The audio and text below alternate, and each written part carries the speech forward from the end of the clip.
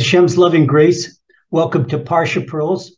This week's Parsha is Vayechi. This is the final Parsha, final Torah portion in the book of Genesis. We're now in the last chapter of Genesis, chapter 50, and it's a very dramatic chapter.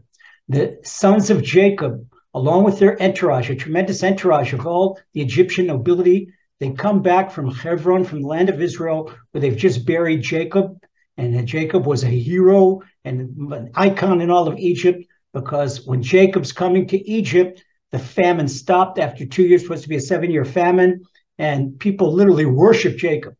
Okay, so they came back, and now the brothers are really worried. And the brothers saying, now that our father isn't here anymore, Joseph, who is now the viceroy of Egypt, Joseph is liable to take revenge on us, and we're in big trouble. So they all appeal to Joseph, and they make up a white lie. They make up a white lie. They say, Joseph, father demanded before he died that you forgive us, wants to forgive us. Joseph started crying. He says, what do you guys think? You think I'm an assistant God? I've got power of a God?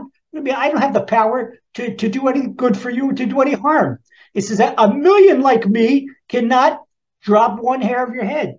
And he says, okay, maybe you thought that you were doing bad to me and you feel bad about it, you got a guilty conscience, but Hashem thought he was doing good. Then Hashem turned all your evil intentions, Hashem turned into good intentions. Joseph is teaching his brothers a lesson in Emunah.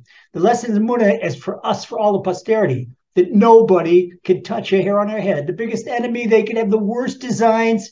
And Hashem, there's a law, we learn in Talmud, HaTotzah lo biyadcha, that the outcome is not in your hands. Because we learn in our first principle of Emunah that Hashem, he alone does and will do everything. So maybe we might do something, but the outcome of whatever we do is in Hashem's hands, whether good or bad. How many times have you thought, oh, something is really great? You bought a new house, and it turns out you've got a terrible neighbor. It turns out it's a terrible house, and you spend all types of money, and it was a terrible buy. Or something looks terrible. A person received a letter of termination from his employment, and he would have stayed there for another 30 years if they wouldn't have fired him. But now they fired him, he looks for a job, and all of a sudden he finds a job with double the salary and better bosses and much nicer, much more chances of advancement. He would have never dreamed of changing. But Hashem takes sometimes good things and turns them the other way, and takes sometimes seemingly bad things, turns off the good. But ultimately, everything Hashem does is for all our ultimate good. And this is the lesson Joseph is teaching his brothers. It's not you, and it's not what you thought. We're not Hashem. We can't decide anything. And we don't, the fate of whatever happens in the world, it's up to Hashem.